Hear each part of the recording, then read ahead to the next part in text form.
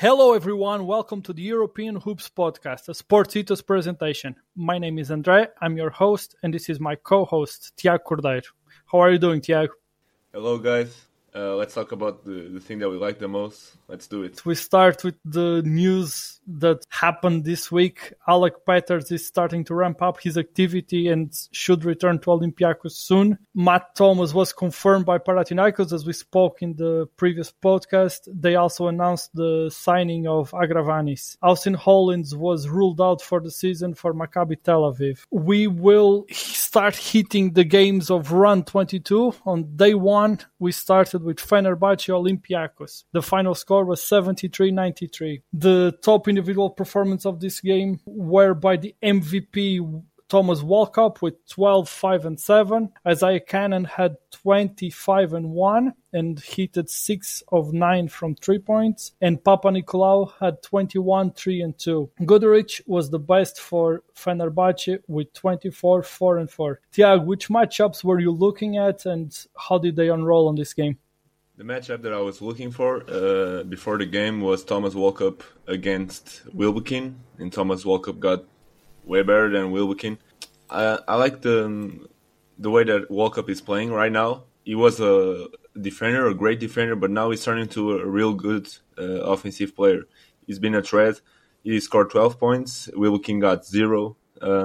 Wilbekin was frustrated, so Walkup for me got the better game. And before the game, I told that I want to see Isaiah Cannon performing well because they needed him to step it up, and he scored 20 points. So I'm looking forward to see if Isaiah Cannon can keep up the good momentum. This one was a blowout. I like the way Olympiacos is playing right now. Yeah, this was a tough loss for Fenerbahce. They are still down few players, namely Bjelica. Slukas was out for Olympiacos, but they still performed at a very high level. Olympiacos had only 10 active players for this game, but Bratzokas was able to set the team to dominate the game since the very first possession of the game. Olympiacos started the game 8-0, and they never looked back. Olympiacos kept Fenerbahce scoreless for 4 minutes and 23 seconds to start the game, and they had very good performance across the board, including Larenzakis with 11 points in 4 minutes and giving them some production off the bench. Like you mentioned, Wilbekin was frustrated, and with a double technical with 3:56 left in the second quarter, following a 15-0 round from Olympiacos, got him out of the game. Olympiacos' rim protection caused some troubles to Fenerbahce, and we saw Motley at some point struggling with Olympiacos' physicality in this game. Goodrich was by far the best player for Fenerbahce, and he kept fighting to try to keep them in the game, but they were way too far, and they were down 77-51 heading into the fourth. Even with a 15-2 run to start the fourth quarter, it was too little too late. The Olympiacos team is playing and dominating on both sides of the floor, and it's obvious that they are one of the best teams in the competition. What did you thought of the Fenerbahce struggles in this game? In my opinion, Motley struggled a lot. When he plays with physical centers, he struggles a lot because he ain't that much physical. So I want to see him putting some weight and see if he can do it, because Mustafa Fall is way taller than him and more physical. So you see Motley not doing so well against this kind of centers. And the struggles that Fenerbahce got was Olympiacos' defense. Olympiacos' defense is very underrated in my opinion. They have guys like Walkup. Papa Nicolau is not a great defender, but a smart defender. Vezenkov is a smart defender too, not good defender, but smart. And that's what you need on defense. So I'm looking forward to see if Fenerbahce can turn the things around. I think they can with Bjelica coming. I think they can. But now I see Olympiacos Yeah, Fenerbahce is in a bad moment, and we will speak about their position in the standings when we speak about round 23, the second part of this double header. But they are in a difficult moment, but they have the potential and the team to perform at the highest level of this EuroLeague.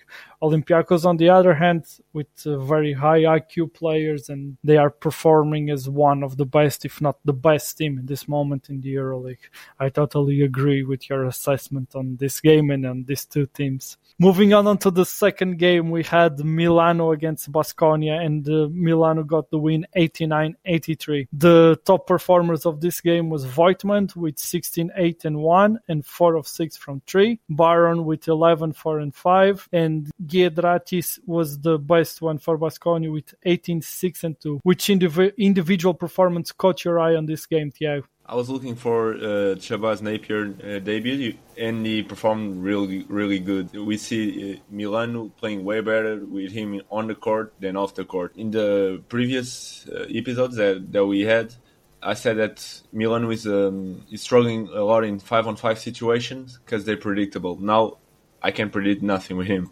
so I'm looking forward to see. Timothy Luau-Cabarrot had a really good game, and that's his Napier job to turn the others around him better. So I'm looking forward to see it. And Voigtman, they were needing Voigtman, so 16 points is really good.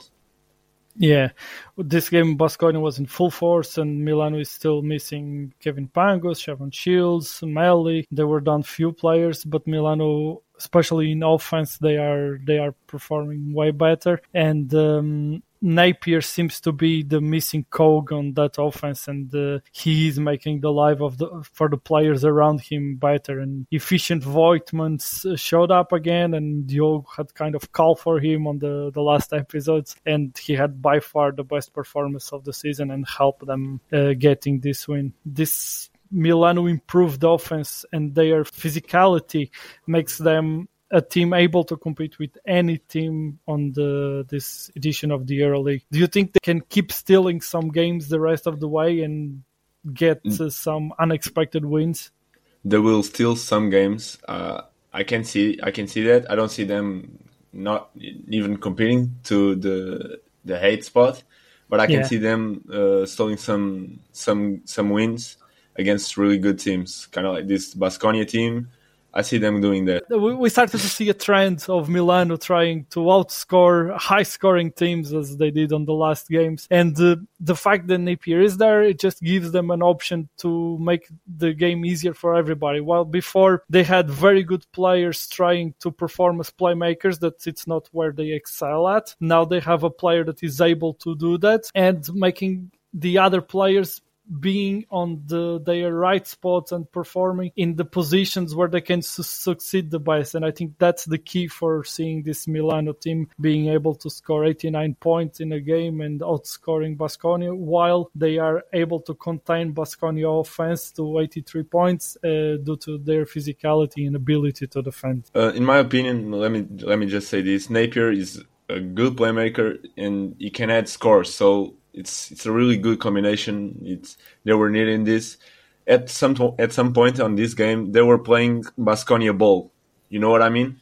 Yeah. They were with a high pace, in transitions. It was really nice to see this game. And it was also cool to see Napier closing the game for them. It's a sign that it's getting to where they want. And he got one bad turnover at the end of the game, but in the previous offense that he had, he was just making the right calls. So it's really nice to see him. Yeah, exactly. It's about making the game easier for everybody around him. Okay, moving on to the next game. It was Valencia against Bayern, and the final score of this game was 82-73. The best performance of the game was Jonah with 14-5-2. He was the MVP of the game for Valencia. Javier Lopez with 10-4-2, and Cassius Wisdom was the best one for Bayern with 22-5-5-2. Which individual performances caught your eye? Andre, on this game, I wasn't even looking for a matchup, player versus player. I was looking for a really good two teams that shared the ball, and in my opinion, the better team won. They share the ball a lot. It's really nice to see Valencia playing. It's really nice to see Bayern playing, but Valencia, in my opinion, is better. So that's why they won this one, and they were playing at home. Yeah, and we know that Bayern is down several players, but it was important for Valencia to secure this win without Dublevic. It's a very important player for them, and it was a very important win, and they were the superior team. Despite the game started with both teams playing very intense and very hard, and with strong defenses for both sides. The first half ended 33-32. It was a very physical game, and after the first half that was dominated by the defense, the third quarter ended 28-24 with both teams coming hot from halftime. Valencia had two buzzer beaters to end the second and the third quarter, and that gave them the lead heading into the fourth quarter, 61-56. Shannon Evans and Perpelic led a 14-2 run for Valencia to start the fourth quarter. The next game was between Partizan and Asvel. The final score was 92-71. The top performance were Panther with 22-4-2, Lasort with 12-4, 2-2-1, and Yves Pons was the best one for Asvel with 14-6-1. Which matchups were you looking at in this game, and what caught your eye? I was looking for Dante Exum against D-Boss. Dante Exum is playing a really good game so far. He's having a high efficient games. He had 83% on 2 points. He's shooting now. On this game, he didn't shoot it at the 3-point, but he's shooting, being consistent so far. Yep. Partizan are stepping up and peaking at the right moment, in my opinion, and they have a good chance to get in the playoffs. I'm looking forward to see if they can. Now I'm turning into a fan of them. Let's see. Yeah, they are in a great moment, and they are building up a great momentum in the stage of the competition. Asvel is usually a good defensive team, and they struggle to contain them. Panther had already 17 of his 22 points in the first half, and they had a dominant offensive performance for the first three quarters of the game. Asvel wasn't able to find any defensive solutions for them, and with a 25-point lead heading into the fourth quarter, the story of this game had been already written, and this was a very important and a easy win for Partizan at home. The next game was between Barcelona and Maccabi. The final score was 83-78. The top performances of this game was the MVP Corey Higgins with 15-2-4, Mirotic with 11-9, 2-1-1, and Jalen Adams for Maccabi with 24-4. What are your top notes from this game? Corey Higgins is a clutch player. That's what I got it. He is indeed. And for, we will speak about their next game, and for 2 games in a row, he had decisive baskets in both games. But please continue. It's really nice to see him playing. I wasn't expecting Maccabi to be so competent and so competitive in this game. Barcelona is winning, but he's not playing a really good basketball. So I want to see if they can step up. But yeah, that's it. They have the best players. Lorenzo Brown's still off the court. Baldwin has to take a lot of the responsibilities. I don't like that, but we will talk about that later. So yeah, if Lorenzo Brown is on this Maccabi team, I could see them being top 5, top 6, but I don't like that the way they're playing, because I don't want to see the ball that much on Baldwin's end. Yeah, Baldwin is an interesting case because he's able to do so much and he's such a good player, but his decision making is a problem sometimes for the team. He's able to elevate their ceiling to that top 6, probably, very likely, but in the other hand, he can make bad mistakes in crucial moments of the game that can lead for them to lose important games. Anyway, this was a very good performance for Maccabi without Lorenzo Brown. Do you think Maccabi will be able to continue this level of performances with Lorenzo Brown probably out for one more round? I think they can still be on the hate spot that they are right now. They're a really good team. They're athletic. So yeah, I can see them. I'm looking forward to see with Lorenzo Brown on the court. It will be a fun team to watch, because they were indeed. with him. Yeah, they were indeed a very fun team to watch. In this game, Barcelona started moving the ball very well. They had already 13 assists in the end of the first half, and they were leading 41-37. Maccabi was very combative and led by Wade Baldwin, as I just spoke.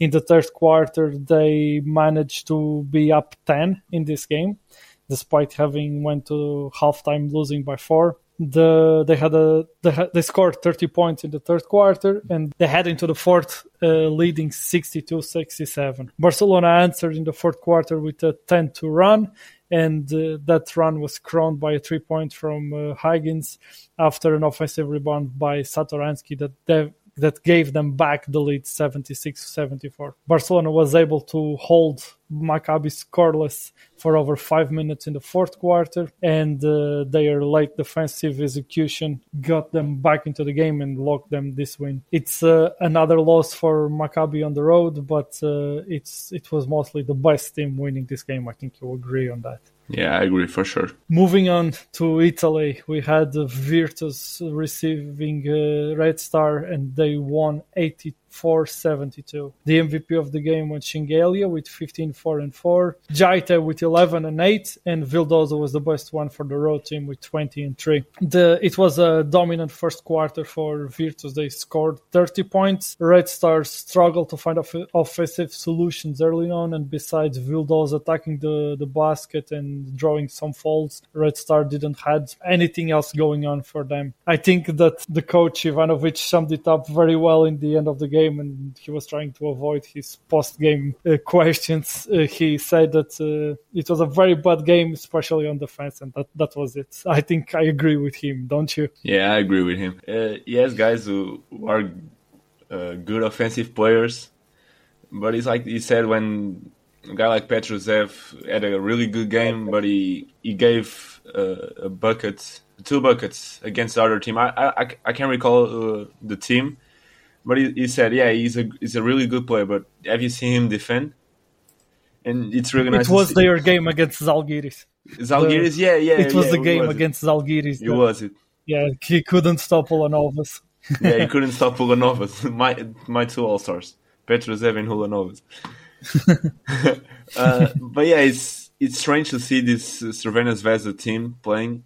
I don't see Campazzo adding that much because they're lacking on defense, not on offense. Well, I agree with you, and I think that on this game specifically, Campazzo might be able to help them because they were in this game struggling to find offensive solutions, but it's not what usually happens with them, and they are struggling to be able to stop teams on defense, as you just said. We will speak about their standings position later, and we will see what games they have ahead until they get Campazzo. Campazzo will for sure add to this team, but I think on this game it was an important win for Virtus that will come out of this doubleheader with 2 wins. And Red Star is in trouble, I think, and we will get to it in detail forward. Let's move on to the second day of round 22, and it started with FS Zalgiris. Zalgiris lost by 10 points, 80-70. In the FS court, Clyburn was the MVP of the game with 19-7, 3-1. Larkin with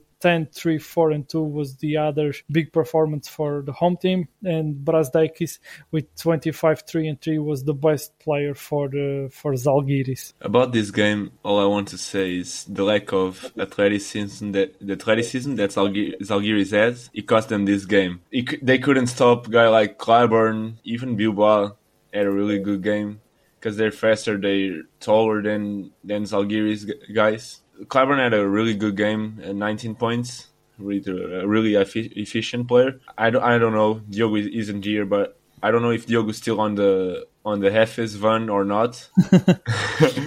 But he have said if they lost this game, he was out. Let's see where he stands after we speak about the Olympiacos game. I'm curious about that. Yeah, I agree with you. They won this one, but it wasn't well played. It wasn't well played. It's really nice to see the Zalgiris player, the 2 favorites that I have.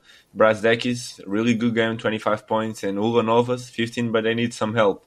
And this help might be Isaiah Taylor kind of player, Keenan Evans that they got. It's a fun team to watch, but they're lacking on a point guard. Yeah, Evans was excellent for them. Unfortunately, he's out for the season.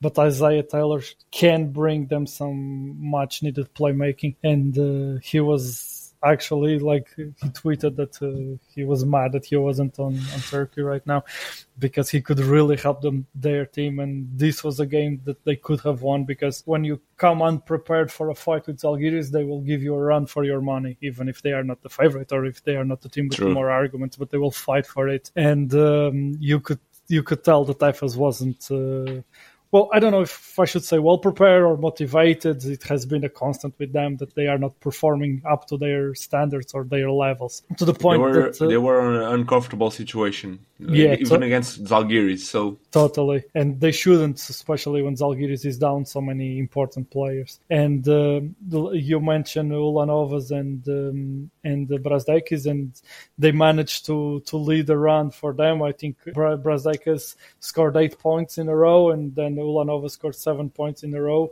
in the third quarter for them to get back to the game, but it wasn't enough, and the superior firepower from Efes took over the game. A very interesting thing that I saw in this game was the lack of three-point attempts early on for Zalgiris. They only shoot 6 times from 3 points in the first 70 minutes of the game. They average 23 attempts per game, and even their coach was asking them to fix that. You can see that they are, and you have mentioned this before in another podcast, they are using a lot of ISO ball to try to find solutions to the lack of offense they have. They are forcing a lot of actions through Brazdeikis and Ulanovas that are clearly their 2 best players at this moment. But you see players like Roland Schmitz disappearing from the game because it's more of a player. He's a very high IQ player that plays in the flow of offense. He will be able to score and to perform and to help in off-ball situations. Yeah, exactly, in the flow of the offense. But if you are forcing so much decisive situations, it's harder for them. And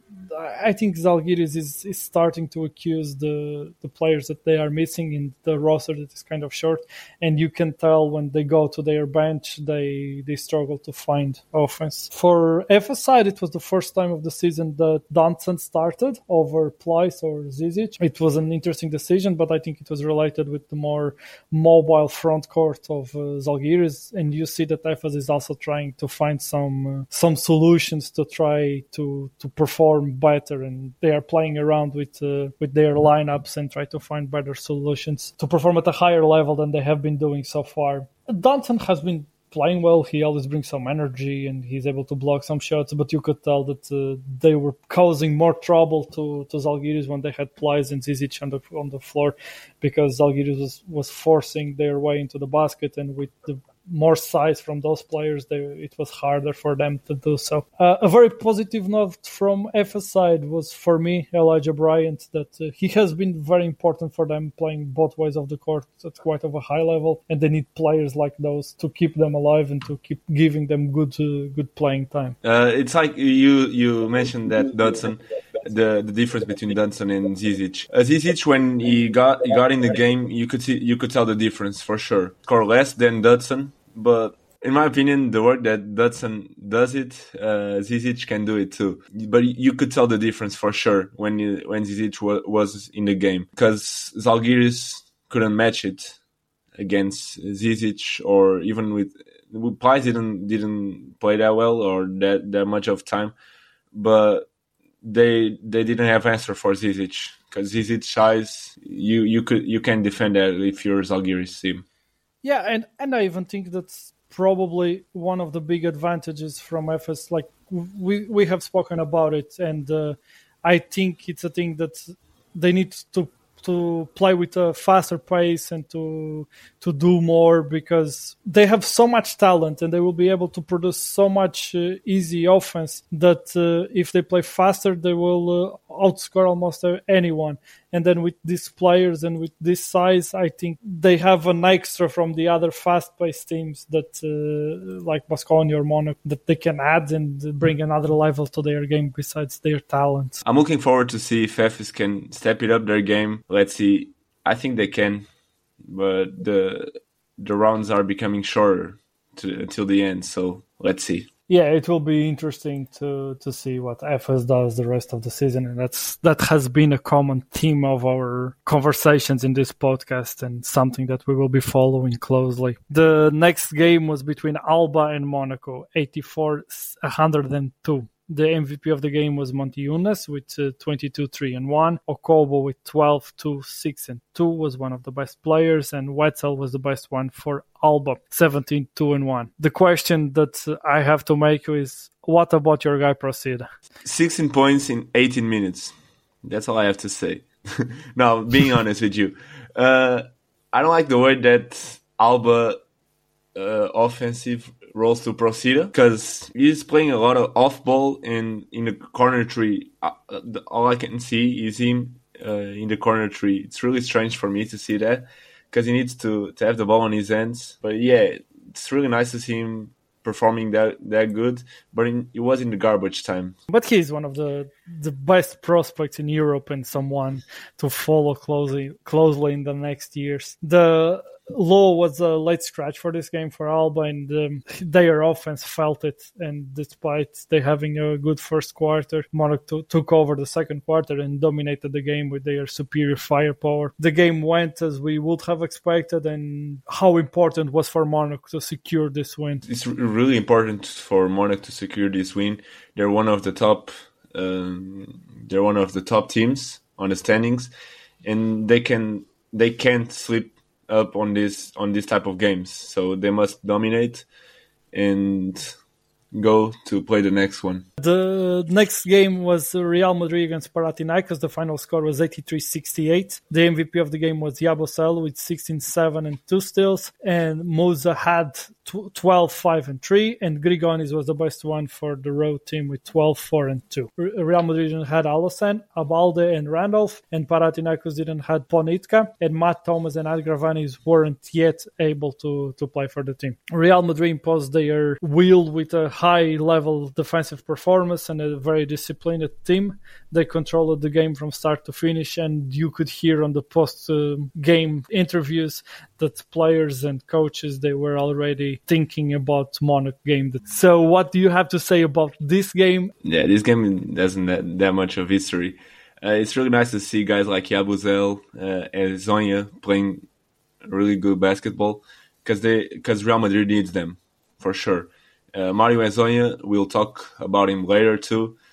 He's stepping up his game. Musa is stepping up too. It's really nice to see their forwards to playing that good, because when Real Madrid got them, I was thinking like, yeah, these forwards is what they're needing, and they're stepping up their game. It's really nice. But I'm looking forward to see if they can get a point guard, because Sergio Llull is playing good minutes, but I want to see them with another point guard. I don't know if you have the same opinion that I have. Yeah, they need a playmaker, and Sergio Rodriguez was able to give them some good minutes on these games, but they do need a playmaker or some other options. They might have the best wings in Euroleague. I'm trying to run over all the other teams in the Euroleague, and while there are teams with wings that are as good or maybe even better, they might have the best combination of wings of the Euroleague. They are very strong, but they do struggle with playmaking, and in high-level games, that can be a problem for them, because it will be hard they will always need to perform at an extremely high level for them to be able to win high-level games. This wasn't one of them. Panathinaikos was down several players, and they have been struggling on the road. They are the worst team in the Euroleague on the road, and this was a good and easy win for the Real Madrid. It's a wings league until the last minutes, and in the last minutes you need a playmaker. It's what they're lacking. Totally, and it will be hard for them to outscore the best teams when it comes to it, and when it comes to playoff time and Final Four. Real Madrid has a great team. I don't know if they have the better prepared team to win it all, but we will need to wait and see. And this was the recap of round 22 of the Euroleague. Stay tuned for more. On Tuesday, we will release the recap of round 23, and on Wednesday, we will release the preview of round 24 of the Euroleague. Make sure to follow us at Ethos Euroleague. See you guys soon.